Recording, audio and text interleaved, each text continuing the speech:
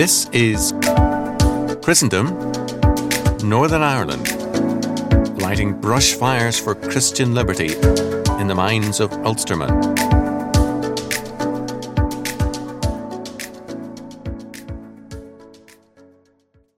Hello, this is Nathan. It's Sunday, the 17th of May. Not that days really make a difference any longer, they sort of run into each other. And I thought what I would do is to have a look at 1 Samuel 8. 1 Samuel 8 with application on what we're going through today. So I'm going to read the scripture and comment on it, and hopefully we can maybe gain something from it. All right, so verse 5. So all the elders of Israel gathered together and came to Samuel at Ramah, and they said to him, "You're old, and your sons do not follow your ways. Now appoint a king to lead us." So far, so good. In the law, there was a provision for a king.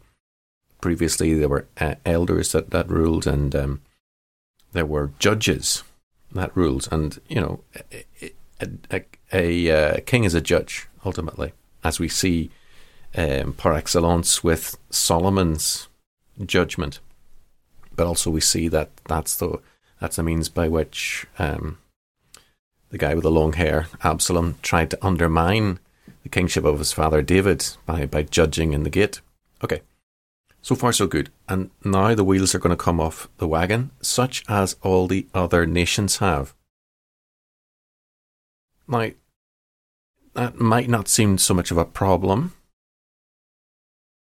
until you think about your biblical history and the culture and so on. What was the nature of other kings? The Pharaoh was a divine king. The Moloch, divine king. That's a huge problem. They're saying, our king, we need a king. We need a God who's nearer to us. This is a very obvious departure from the faith at this stage. But when they said, "Give us a king to lead us," this displeased Samuel. So he prayed to the Lord, and the Lord told him, "Listen to all that the people are saying." So God is saying, okay, go along with it. Why? "It is not you they have rejected, but they have rejected me as their king." So in wanting this all-powerful leader, this Moloch-type leader, this Baal-type leader, this Pharaonic-type leader, that was in itself apostasy. That was apostasy in itself. It was a rejection of God. So they knew about God. They knew that he was king.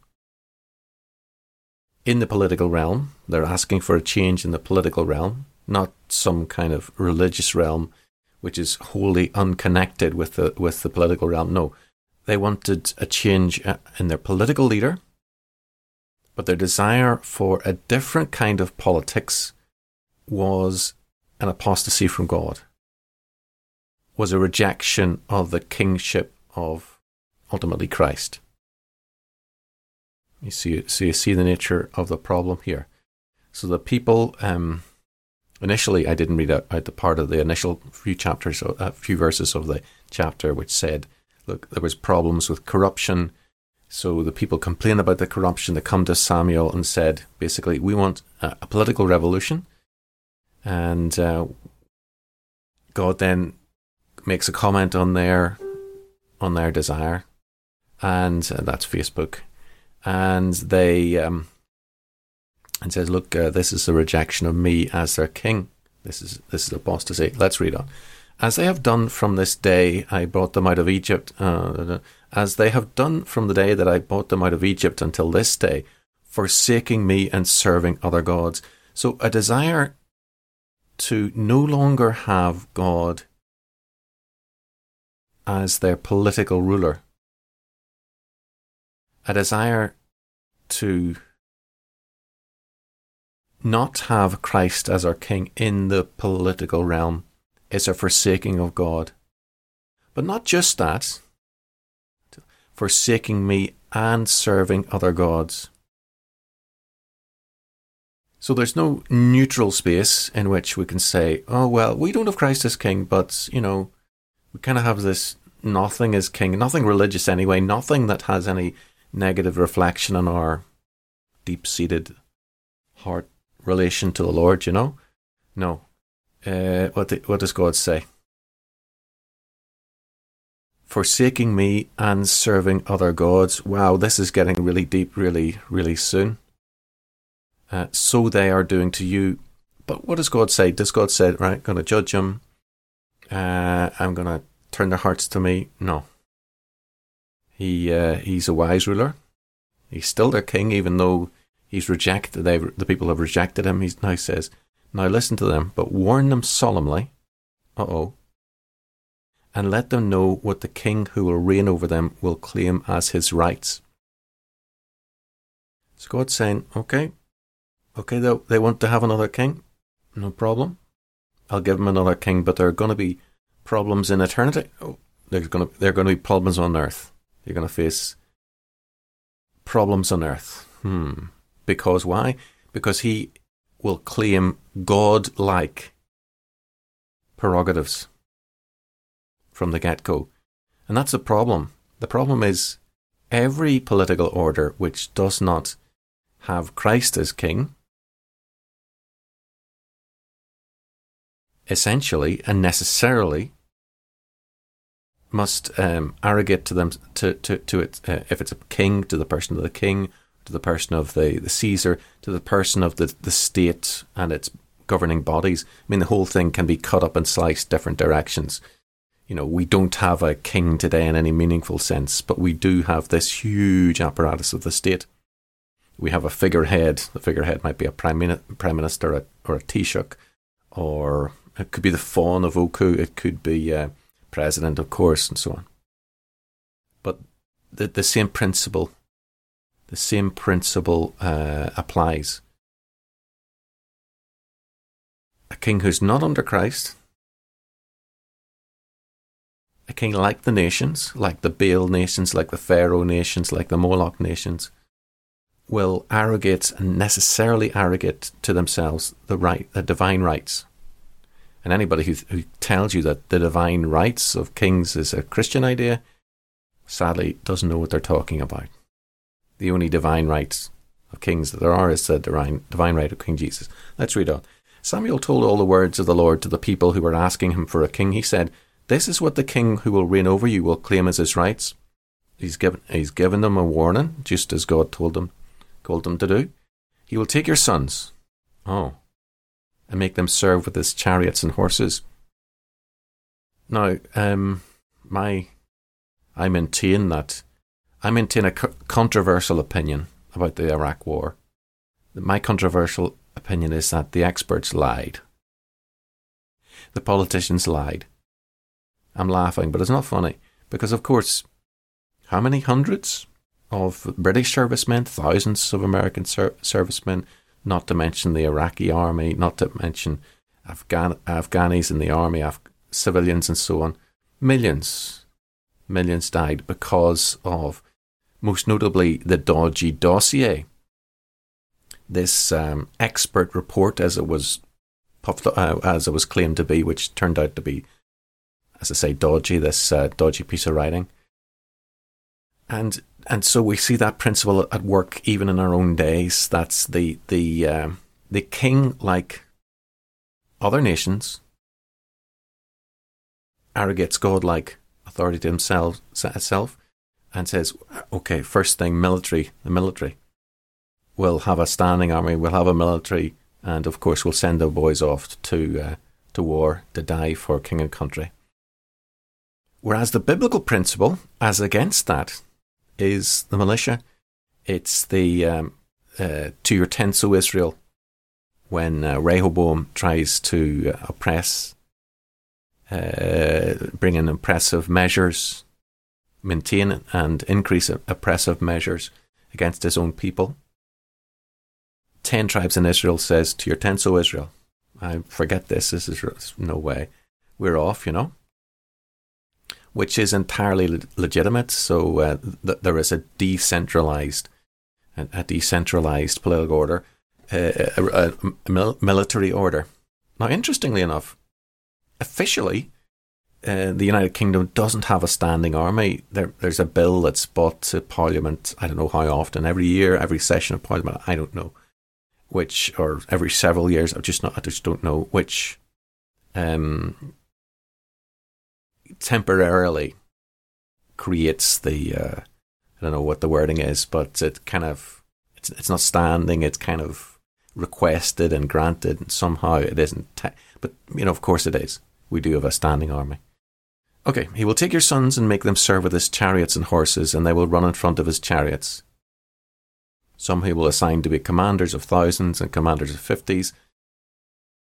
Okay, so we have the military organisation. So you have the and others to plough his ground and reap his harvest. And again, the king is taking, and the king could represent any kind of national government, be it democratic or autocratic or whatever it happens to be. So others will plough his ground. So the government, the king, is taking away land from the people, and still others to make weapons of war and equipment for his chariots. Now, the use of the word chariots here is interesting, because that was specifically, if we don't know the law of God, we don't know what's right and wrong, frankly, in these important issues. And a very clear commandment was made that, am I recording this?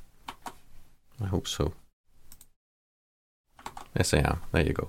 Very clear commandment of the Word of God is that the king is not to gather, not to gather chariots to himself. The chariots, it is said that the chariots were an offensive weapon. So no chariot. I think chariot is the French word for tanks. Interestingly enough, as well as shopping trolleys. Chariot, I believe. I might be wrong. Who knows?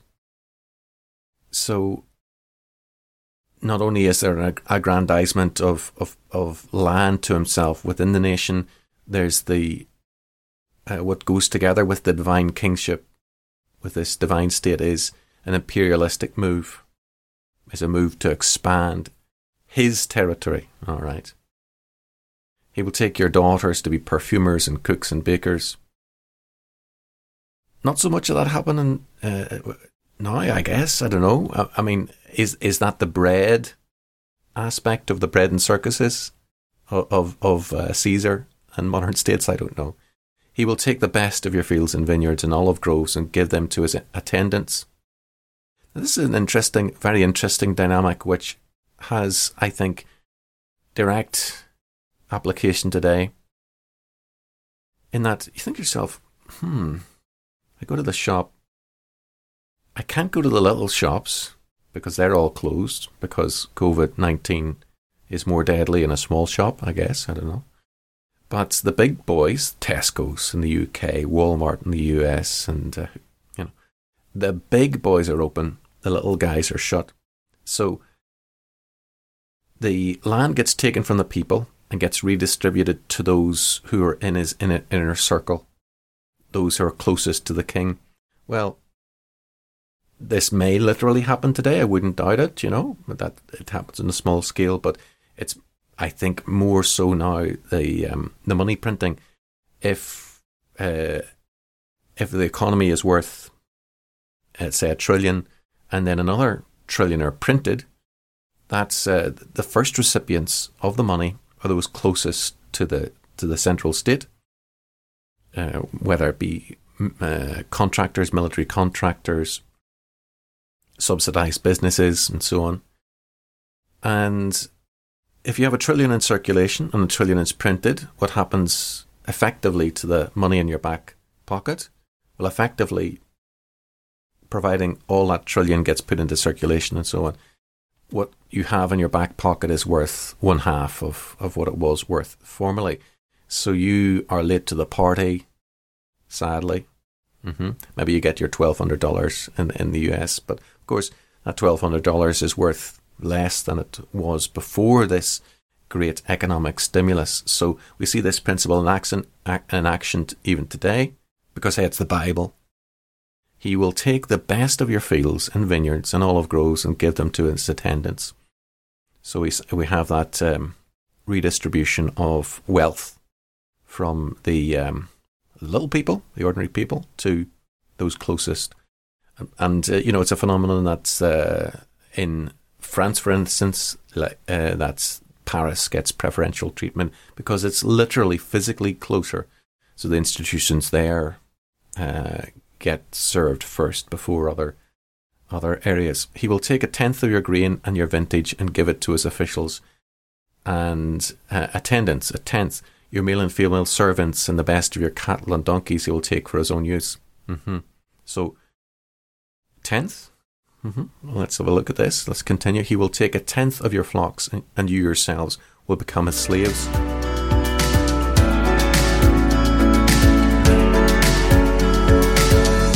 I hope you're enjoying this show. You can play your part in the CNI movement by sharing this message with your friends, asking questions, sending in your suggestions, and making a one-off or monthly donation at ChristendomNorthernIreland.com.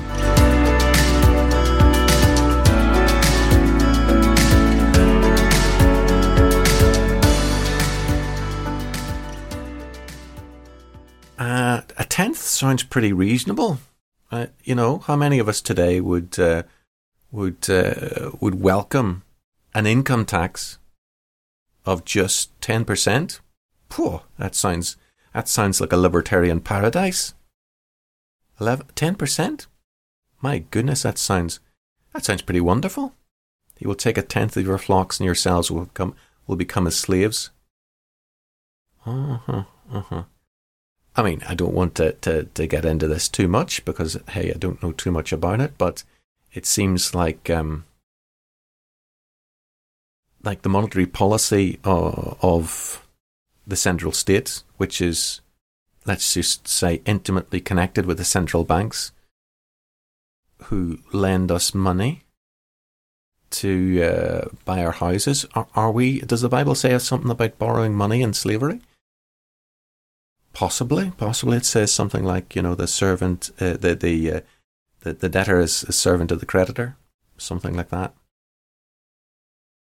So again, we see this principle today, but it is very interesting that the tyrannical state, as described by Samuel, by God really, to Samuel, the definition of a tyrannical state, it would seem, is that they take 1/10 in income tax or land and so on. How out of touch are we with God's desires and wants and preferences, unless we say to ourselves, well, Nathan, God has changed since then. That's the Old Testament. God has moved on. It was an early, phase in his career. I don't really like his early stuff. I like his later stuff. He's gained a lot of wisdom. Well, of course, that's blasphemous and horrible. It's just awful to even conceive of that. Hey, this applies to us today. This tells us what we are. That we are effectively slaves to the state. Can we leave our house now? And could I just go down and drive to Cork, drive back again, and stop off, have a fish and chip, whatever, no problem whatsoever? Well, of course we can't. What does that make me? What does that make me, What does that make you and me? Can you go to your hairdresser and get your hair cut? Well, are you free? Are you free? Perhaps you're not. I don't want to be too controversial, but perhaps we're not. And that kind of leads on to the solution. Let's just say that God was right. Let's just say, for the sake of argument, that 10% taxation is effectively tyranny. That not having Christ as our King politically explicitly, as reflected in taxation, as reflected in legislation, as reflected in all these ways, in the ability to seize property, the right of eminent domain. Perhaps God is right. Perhaps let's open our minds to the fact that, yes, God is actually smarter than we are. Let's open our minds to that and think, well, hang on, we're being told that we're number one, slaves, and we're number two, apostates, and we have rejected as Christ our King. Does that have any analogue in the New Testament? You know, if we have this preference for the New Testament. Well, of course, I mean, we can think of the incidents where apostate Israel said, "We will not have this man to rule over us." You know, so it's as serious as that. It's as serious as that. So what do we do then? What's the solution? If we want to really get to the nub of things, what's the solution here?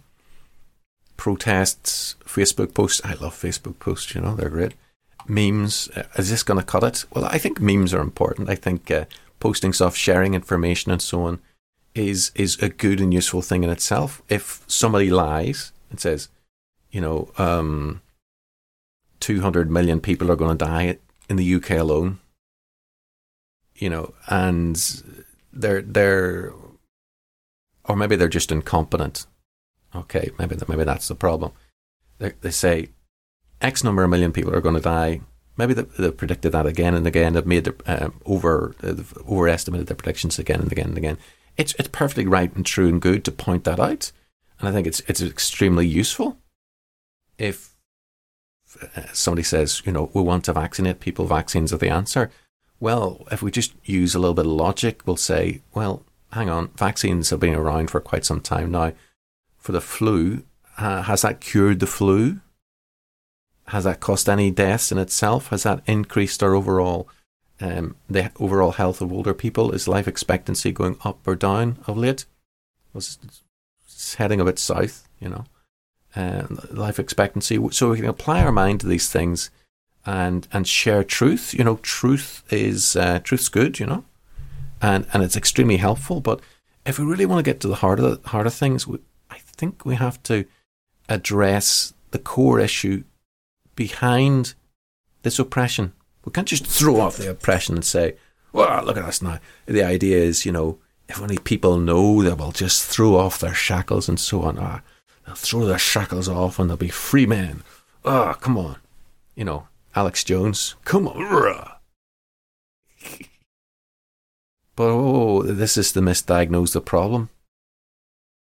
This is our present predicament of high taxation, of not having free movement and so on. In all of this, the state is God's instrument for punishing us. For what? We haven't done anything wrong. Come on. We're innocent victims. It's Bill Gates. He wants to kill us all. Not so sure. Not so sure if that's the right narrative here. I'll read on.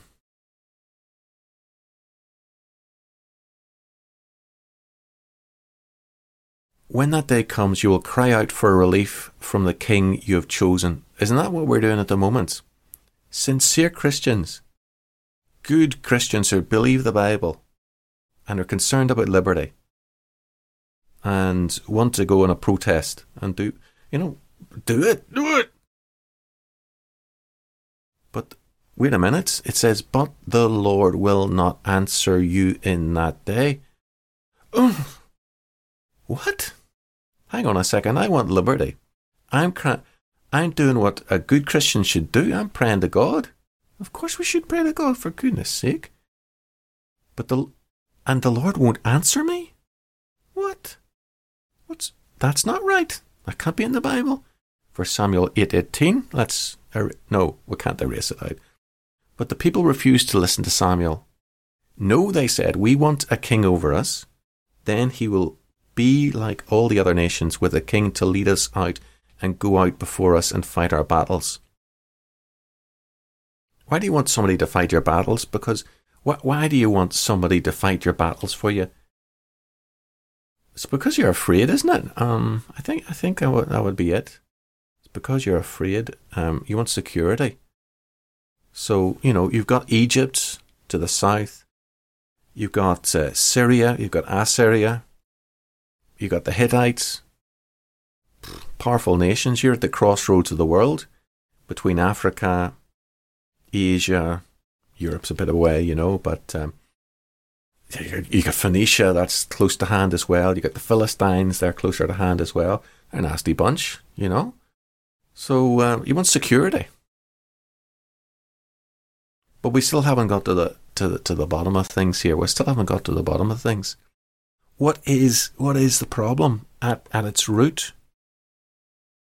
If we're like the good people, we're praying to God for relief from these terrible kings of the earth, terrible boys, absolutely awful, who don't give us stuff about our God-given rights, etc., etc., etc. Why would God not listen to us? Why? And what's the solution? Okay. By the way, I don't pretend to be, I'm not speaking ex cathedra here. Even though I am sitting on a chair, I'm not speaking ex cathedra. Okay. Let's go back to the beginning of the chapter. When they said, give us a king to lead us, this displeased Samuel, etc. And God says, listen to all that the people are saying to you. It is not you they have rejected, but they have rejected me. As their saviour? No. But they have rejected me as their spiritual guide? No. But they have rejected me as their bringer of good feelings during worship time. And I'm not making fun here. I'm not making fun. And of course we want to worship God and know His Spirit within us and feel His Spirit working in us. But that's not what the Word of God says. God won't answer us in our present crisis. He will not answer us. Why? Because we have rejected Him as King. Like I said before in a previous episode, you can't separate God's kingship from His law. You can't have God as king and say, religion and politics don't mix. Listen to my wisdom. My wisdom is, religion and politics don't mix. Well, that's perfectly acceptable and well done. But it's also apostasy from Christ as king. And it's what's placing us under what has led up to the point that we're in today. So the only way back is, well, we can't kind of storm the gates and, go all Braveheart and, be chopping up policemen with kitchen knives or something stupid like that. This isn't the call for revolution, but no. It starts with us as individuals saying, okay, look, I've made a mistake here. I've followed other people and I've followed my own sinful heart, and I haven't been trusting God for stuff in the public realm.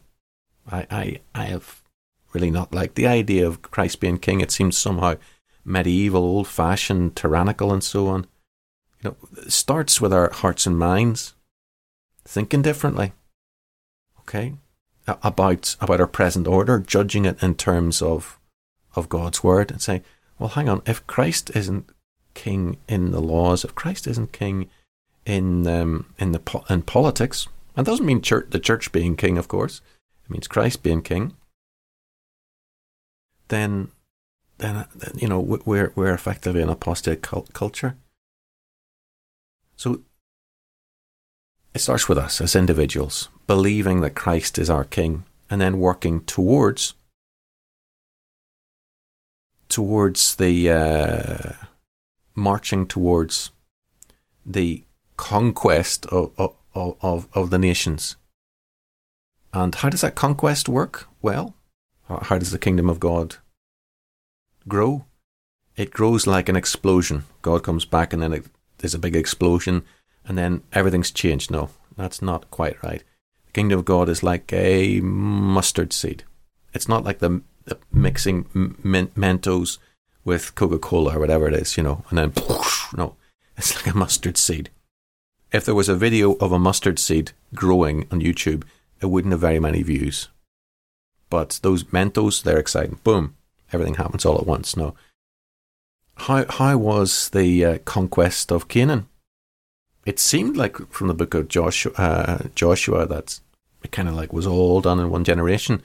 But if you look at the maps of what were actually conquered then, it wasn't much, it was a bit of a patchwork of conquests. And those conquests went on over generations and generations. In the time of Judges, there was a reconquest by the pagans of the land and so on. And each time, and this is applicable, just as applicable to our present day, each time it was because of the people's apostasy from God, from Christ as King, that led to their suffering, their political suffering, their oppression, the removal of their God-given rights, So what I'm saying is, according to God's word in 1 Samuel 8, God will not get us out of this predicament, and much more than that. God is the one who has put us in this predicament. God is the one who has appointed the rulers over us to be our, however incompetent and stupid, and maybe you don't like their haircuts and the way they speak and so on, but God has appointed them, and he will keep on ratcheting things up until we as individuals acknowledge the fact that Christ is King, and we desire for the King to be brought back. It was time to bring back the King. And this is not something we can do by seizing control, by violence or chicanery or something like that. No, the biblical principle is that there's a steady growth through the generations. It's remarkable to think of what the influence of evangelicals were in the 19th century.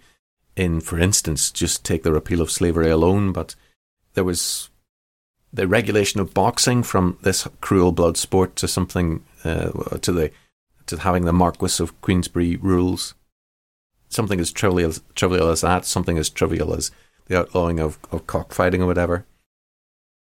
Free trade, you name it. There was a tremendous influence. It wasn't perfect, but it was tremendous. So I don't want to say everything I have to say in one episode, but I think the nub of this message is that God will only answer our prayers if we will first, as individuals, first of all, and then as wider groups, families and churches and so on, acknowledge that Christ is King, that his laws apply to us as individuals, as families, as nations, and then we steadily, as the kingdom says, we grow. First the blade. We're not looking to do everything in one generation. God may be gracious and so on, but that's about all I have to say to you. I hope you find that encouraging. If there are any factual errors or theological errors, you can let me know. But things are serious at the moment. It's no joke. But we've got to stop looking at the false solutions, the false dawns. I'm glad that Donald Trump is in the White House as opposed to Hillary Clinton, and it's a mercy. And I'm glad we have Boris rather than Commie Corbyn. But it's not exactly satisfactory, the situations that our respective nations find themselves in. And the solution starts with you and me. It's a theological solution. And yeah, God will be faithful and answer our prayers. He will answer our prayers. He will give us and our children freedom. He will protect us during this time of oppression, if we, in principle, will acknowledge that Christ is the King of the nations. He rules the nations now through his just laws. All right, enough said. God bless you all.